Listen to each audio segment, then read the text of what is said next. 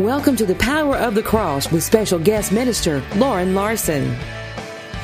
This morning, I want to deal with a subject, and these passages most of us are well acquainted with, but I would like to deal with a subject that is touchy in a lot of churches, and that is this: dealing with people who fail. Now, look over at your neighbor and smile, because you're looking at someone who fails. And one of the problems that we have in the body of Christ is that we don't understand failure, and sometimes we throw people away when they're in desperate need of being strengthened, which would be really honestly for all of us. There are no perfect people in the body of Christ. There are only people that are being perfected. That's a good time to say amen. I'll say it again. There is no perfect person, but there are people that are being perfected, because we have the fall, and we're going to look at that today, has created such a conglomeration of sin and depth of sin inside the human being.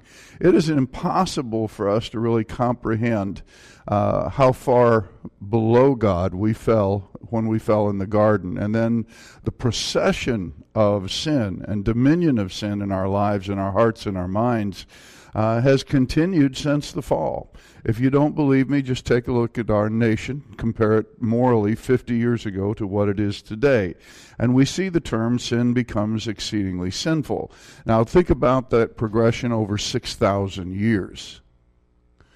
And so the human being, far separated from God, has a lot to overcome after being saved.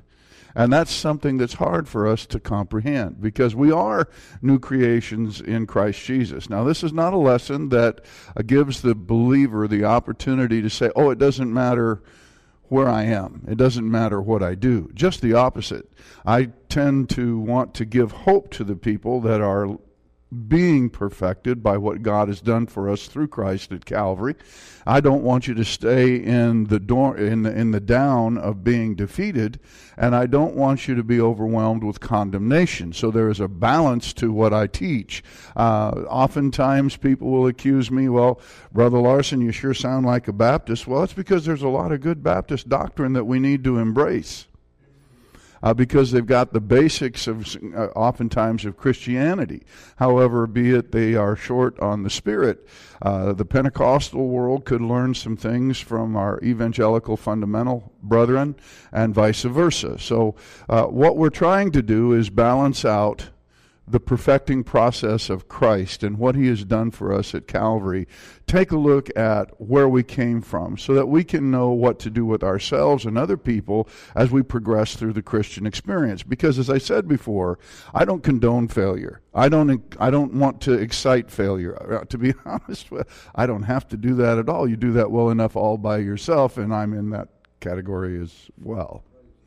So failing is something that we do, but I'm not encouraging failing. I'm trying to get us to move beyond it and not throw people away and not become so discouraged ourselves that we don't get back up after we fail. Because Christ and His blood and what He did for us at Calvary is sufficient for every sin.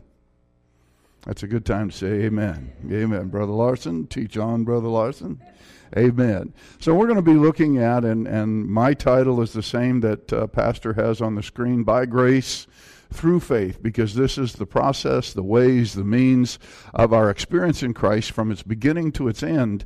And if we understand it and if we'll embrace it, we will neither condone failure nor live in it.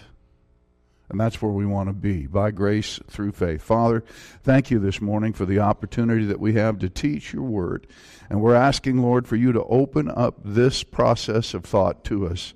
And we'll give you the praise, Lord. We invite the presence of the Holy Spirit here this morning to minister to us, to show us ourselves and show us the solution, God, that you have given us in Christ as to where we can be. And let that be our highest goal in life, to become what you have died to provide us to become. And we'll thank you for it in Jesus' name.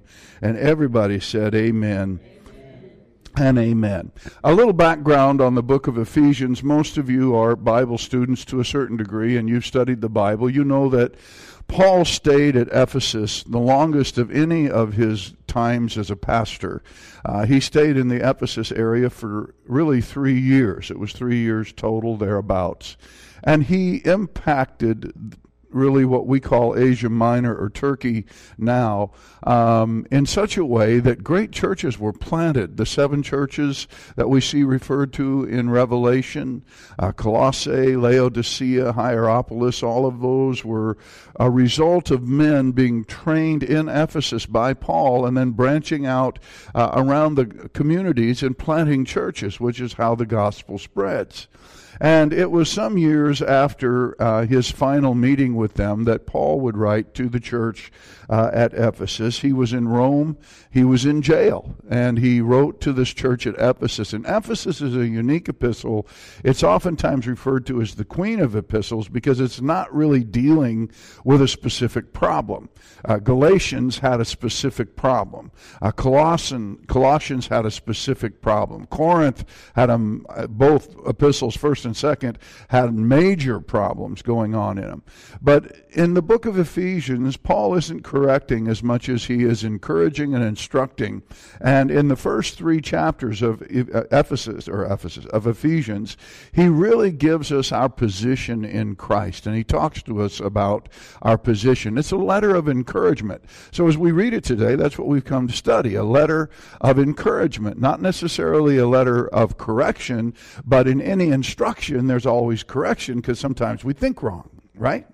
Sometimes we're not quite right where God wants us to be. And so Paul comes to this church that he pastored, that he labored in for over 3 years, and he gives them and reminds them of information surely that he had to give them before, but there's another clue. As a pastor, as a teacher, those of you that are here, don't ever tire of saying the same thing if it's gospel truth, because people don't get it the first time through. Sometimes I don't get it the second time, or the third time, or the 4th, 5th, 6th, 7th. I lose track after 6. But the whole process of it is we sometimes think, well, we shouldn't have to say this. I've already said it once, or I'm not going to preach that message again because I've already preached it. Wrong. People are at different levels of their growth, and they don't always receive what they have to receive when you preach the message that you preach. And so repetition is always your best teacher for the body of Christ. And so I'm sure that Paul had taught these things before, but now to this church in this area, he sends them a letter of great encouragement, and he talks to them first of all in the first chapters about the fact that they are redeemed by the Father, that they're chosen by the Father, redeemed by the Son, sealed by the Spirit. And in chapter 1 then he goes on to pray for them, and this is really powerful. I didn't come to stop here today, but in verses 15 through 23 of the first chapter, he's praying for people that he has taught extremely well for revelation and understanding. And this is interesting to me. He says in verse 16 of Ephesians 1, I cease not to give thanks for you, making mention of you in my prayers, that the God of our Lord Jesus Christ, the Father of glory, may give unto you the spirit of wisdom and revelation in the knowledge of him, the eyes of your understanding being enlightened, that you may know what is the hope of his calling, and what the riches of the glory of his inheritance in the saints, and what is the exceeding greatness of his power toward usward who believe, according to the working of his mighty power. He's praying for these saints to gain a better and further understanding of things he has already taught them. This is not just opening revelation. Now, what that tells me is that every single one of us in the body of Christ need to experience an ongoing revelation of who God is, what Christ has done for us, and how that impacts us. And that encourages me. Well, there's no way for us to ever arrive at the place where we know everything we're supposed to know, because God how could we ever exhaust our knowledge of him? We can't. And that's what makes Christianity interesting to me. 35 years after the born-again experience, I can look forward to learning something new about God today. I can look forward to having God show me something new about myself. A lot of times I don't like what he shows me, but there's some things that I have to see. And so this ongoing progression is a good thing. And Paul writes to a church that's been established that he was the pastor of. Once again, let's allow ourselves to be learners. Did you know that the word disciple means learner? I'm a learner. I'm a disciple of Jesus Christ. I'm learning him. And so Paul, as he begins the letter, not only reinforces the truth that we've been chosen by the Father and redeemed by the Son and sealed by the Spirit, but then he goes on and he says, look, I need you to have a constant, ongoing, never-ending revelation of who God is, what Christ has done for you, how powerful the Spirit of God living in you really is, and what he's come to do. And in order for you to see that, I kind of want to take you back to where you started. And this is what he does in chapter 2 and verse 1. And he says, and you hath he quickened who were dead in trespasses and sins. The idea of quickened means you have been made alive. You have been made spiritually alive. Now, you were born of a woman. You were born at the time that you had physical birth. But here, he's talking about the spiritual birth. You were dead spiritually. And dead always has a connotation of relationship. What were you dead to? You were living, you were breathing, you were walking, you were acting, you were talking, but what were you dead to? I'm sorry? Yeah, you were dead to God.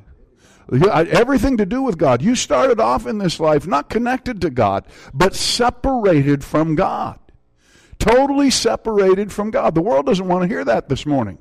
But the world starts off, every human being starts off totally separated from God. You were dead in relationship to God. Now, the whole world wants to talk about God, talk about their own version of God, talk about what they think about God, even though they don't care for the book much. The Bible tells us what we're supposed to know about God. When I listen to the world talk, they'll tell me what they think or what they feel or what their emotions tell them or even what spiritual experiences have brought to them. But they're dead. If you haven't accepted Christ as your Savior, you're dead to God. That means you have no active relationship with God outside of the fact that God is calling you to himself through the person of his Son. And as people witness to the fact that God so loved the world that he gave his only begotten Son, men and women around us are either going to get glad or get mad. Because they're going to be mad if that's not their version of God. Well, but the Bible says, he that hath the Son hath life, and he that hath not the Son hath not life. So it's just that simple. The only way to God is through the Son. Jesus said, I am the way, the truth, and the life. No man cometh unto the Father but by me. Can I encourage you today to remind you that the world needs to hear and needs to know that the only way to have a relationship with God is through Christ. And until we accept Christ as our Savior, we are dead to relationship with God. Now, it doesn't mean that person is dead, doesn't mean God is dead, but it means that there's no ongoing relationship between the two. You were dead to God. You were dead to God. He reminds you, you hath he made alive. That's what it means to be quickened. You hath he made alive who were dead to God as a result of your trespasses, and this is a break from uprightness or sins to miss the mark. Thank you for listening to The Power of the Cross. We pray this message is a blessing to you. You can access our sermons at GrenadaChurch.com. We also ask you for your financial support in helping us reach the world with the gospel. You can donate to our ministry by secure means at GrenadaChurch.com and click Donate. Now, back to the message. Our whole life prior to getting saved was just one great big ball of sin. I mean, we can, bad people can do good things. Somebody say amen. But just because bad people do good things doesn't mean that makes a bad person a good person. Jesus himself said there's none good but God.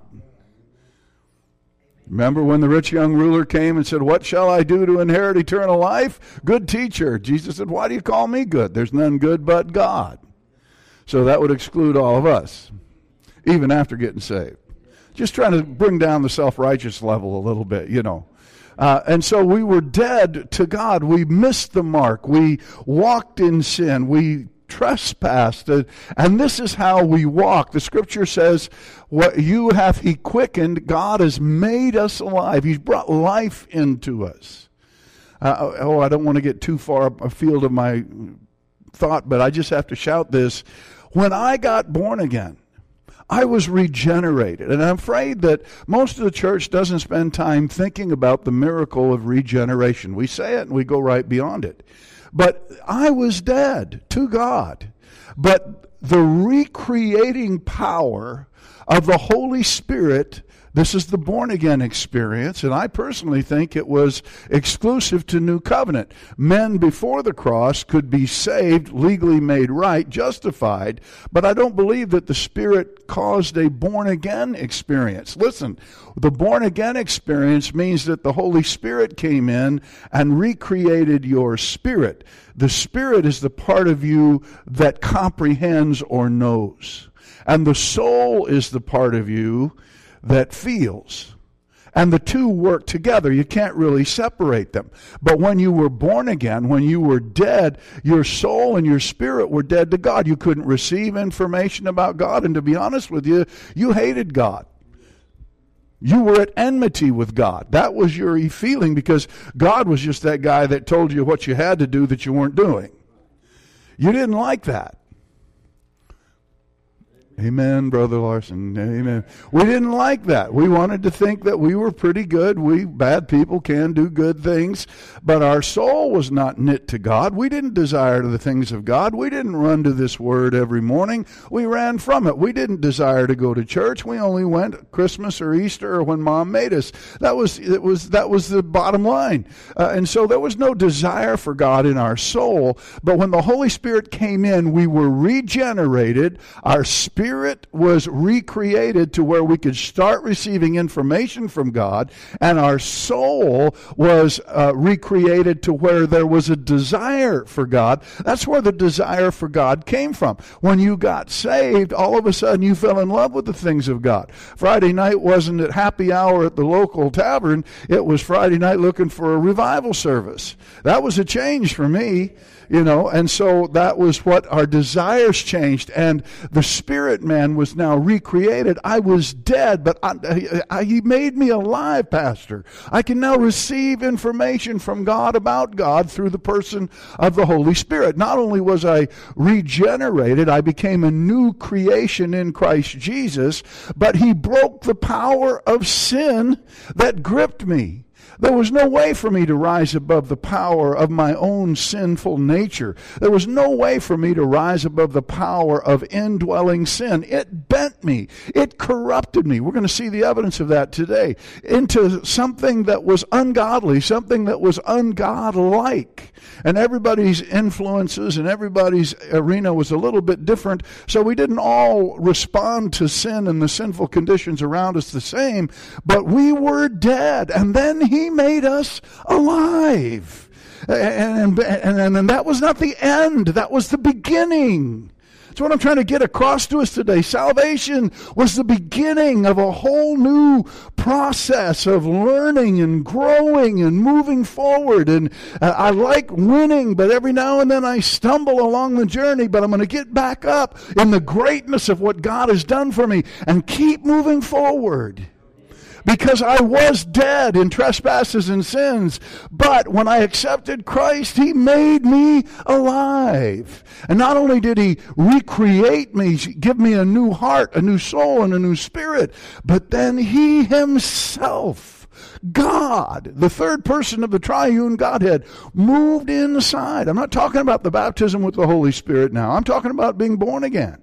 I'm talking about the Holy Spirit moving into you and you becoming the temple of the Holy Spirit. I'm a Pentecostal. I believe in the second subsequent work of the Spirit. I believe that when you're baptized with the Holy Spirit after salvation, that God equips you to speak in tongues as the Spirit gives the utterance.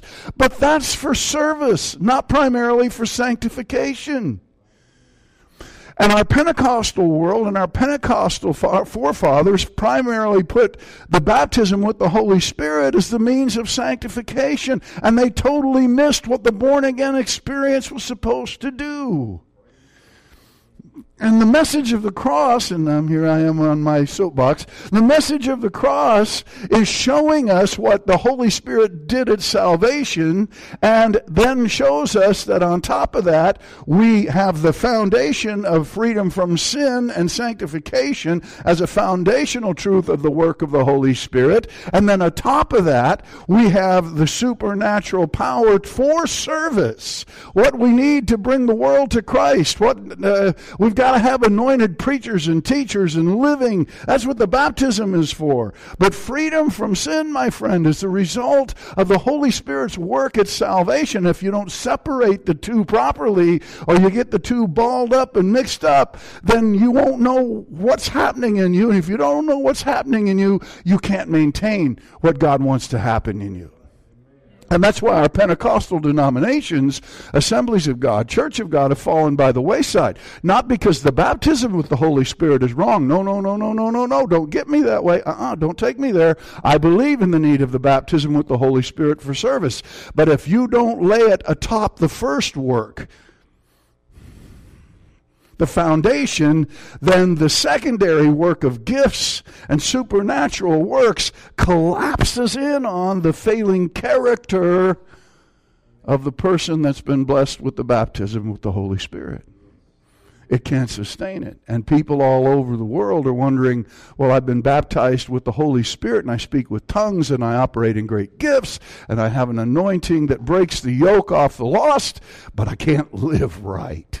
What's wrong with me?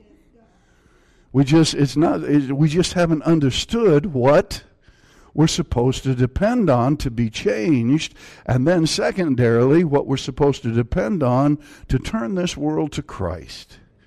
So I have I make my Baptist friends mad and my Pentecostal friends mad. Pretty soon I'll have no friends left at all, but I want people to understand the gospel. You have He quickened. See, this is about being made alive. This is about experiencing the moving and operation of the Holy Spirit as a result of your salvation experience.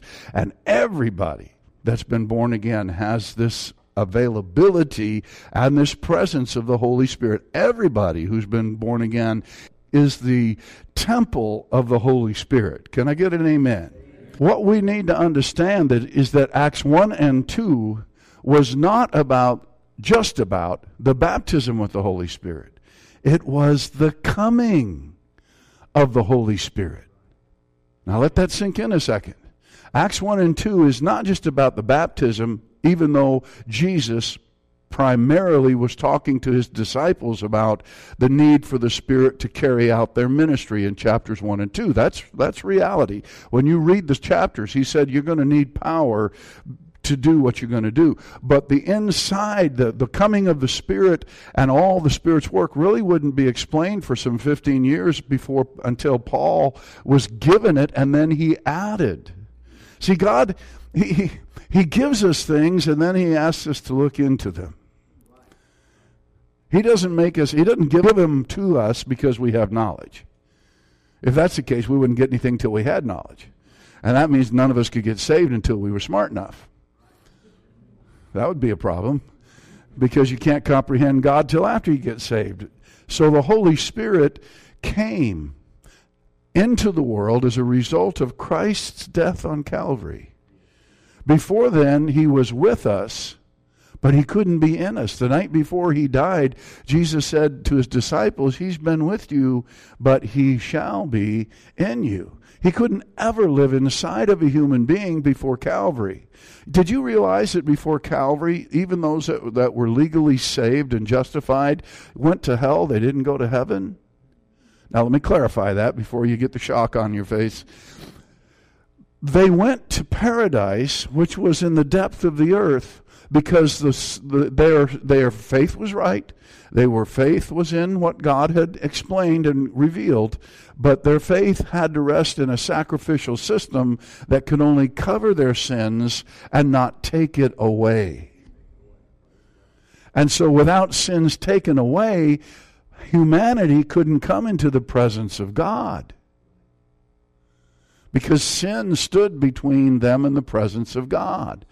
But when Jesus came, John said, behold the Lamb which taketh away the sins of the world. And after Calvary, the first thing Jesus did was descend down into paradise and say, pack your bags, boy, we're going home. Pack your bags, boys, we're going home. Why? Because Isaiah and David and Jeremiah were all waiting for that moment when the Lamb of God would remove the stain of sin and allow them to go up into the presence of God. Now, when a believer dies, we go directly into the presence of the Lord. Paul said to be absent from the body is to be present with the Lord. That's the price that he paid. But that's us going to God. What we have to realize then is that in Acts 1 and 2, the coming of the Holy Spirit on the day of Pentecost was God coming to humanity that believed and doing the work that makes us alive, quickening us, regenerating us, baptizing us into Christ, freeing us from the power of sin and the penalty of sin, and moving in. You got God in you this morning if you're born again.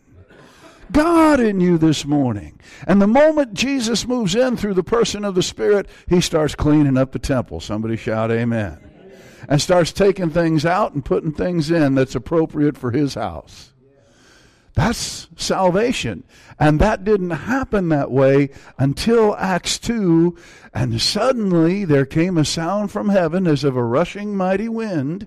I'd turn over to Acts 2 for just a second. Now, you got me on my soapbox here. I have fought this for years and years and years. And because I was born again and I wasn't baptized with the Holy Spirit for 6 months.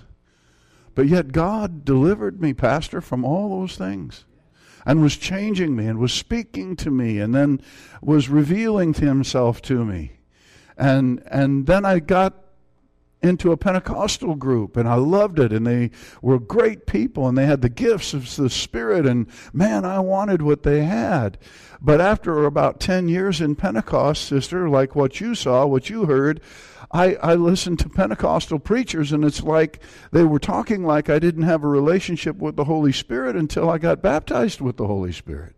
And I thought, well, that's not right. But they just didn't understand. They didn't know.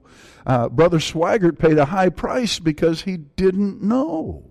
It's not that what did he know? He didn't know. It's not that he didn't know about Pentecost, because he operated under the gifts and the power of the Holy Spirit for service and was winning multiple hundreds of millions of people to Christ that still are saved to this hour and this day. That was a work of the Holy Spirit. That's supernatural.